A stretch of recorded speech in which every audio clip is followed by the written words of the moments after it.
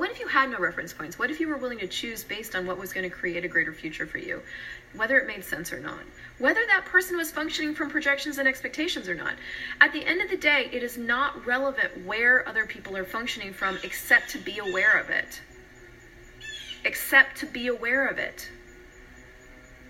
So if you had to get away from all the people that function from projections and expectations, you would have nobody in your life, including you, by the way.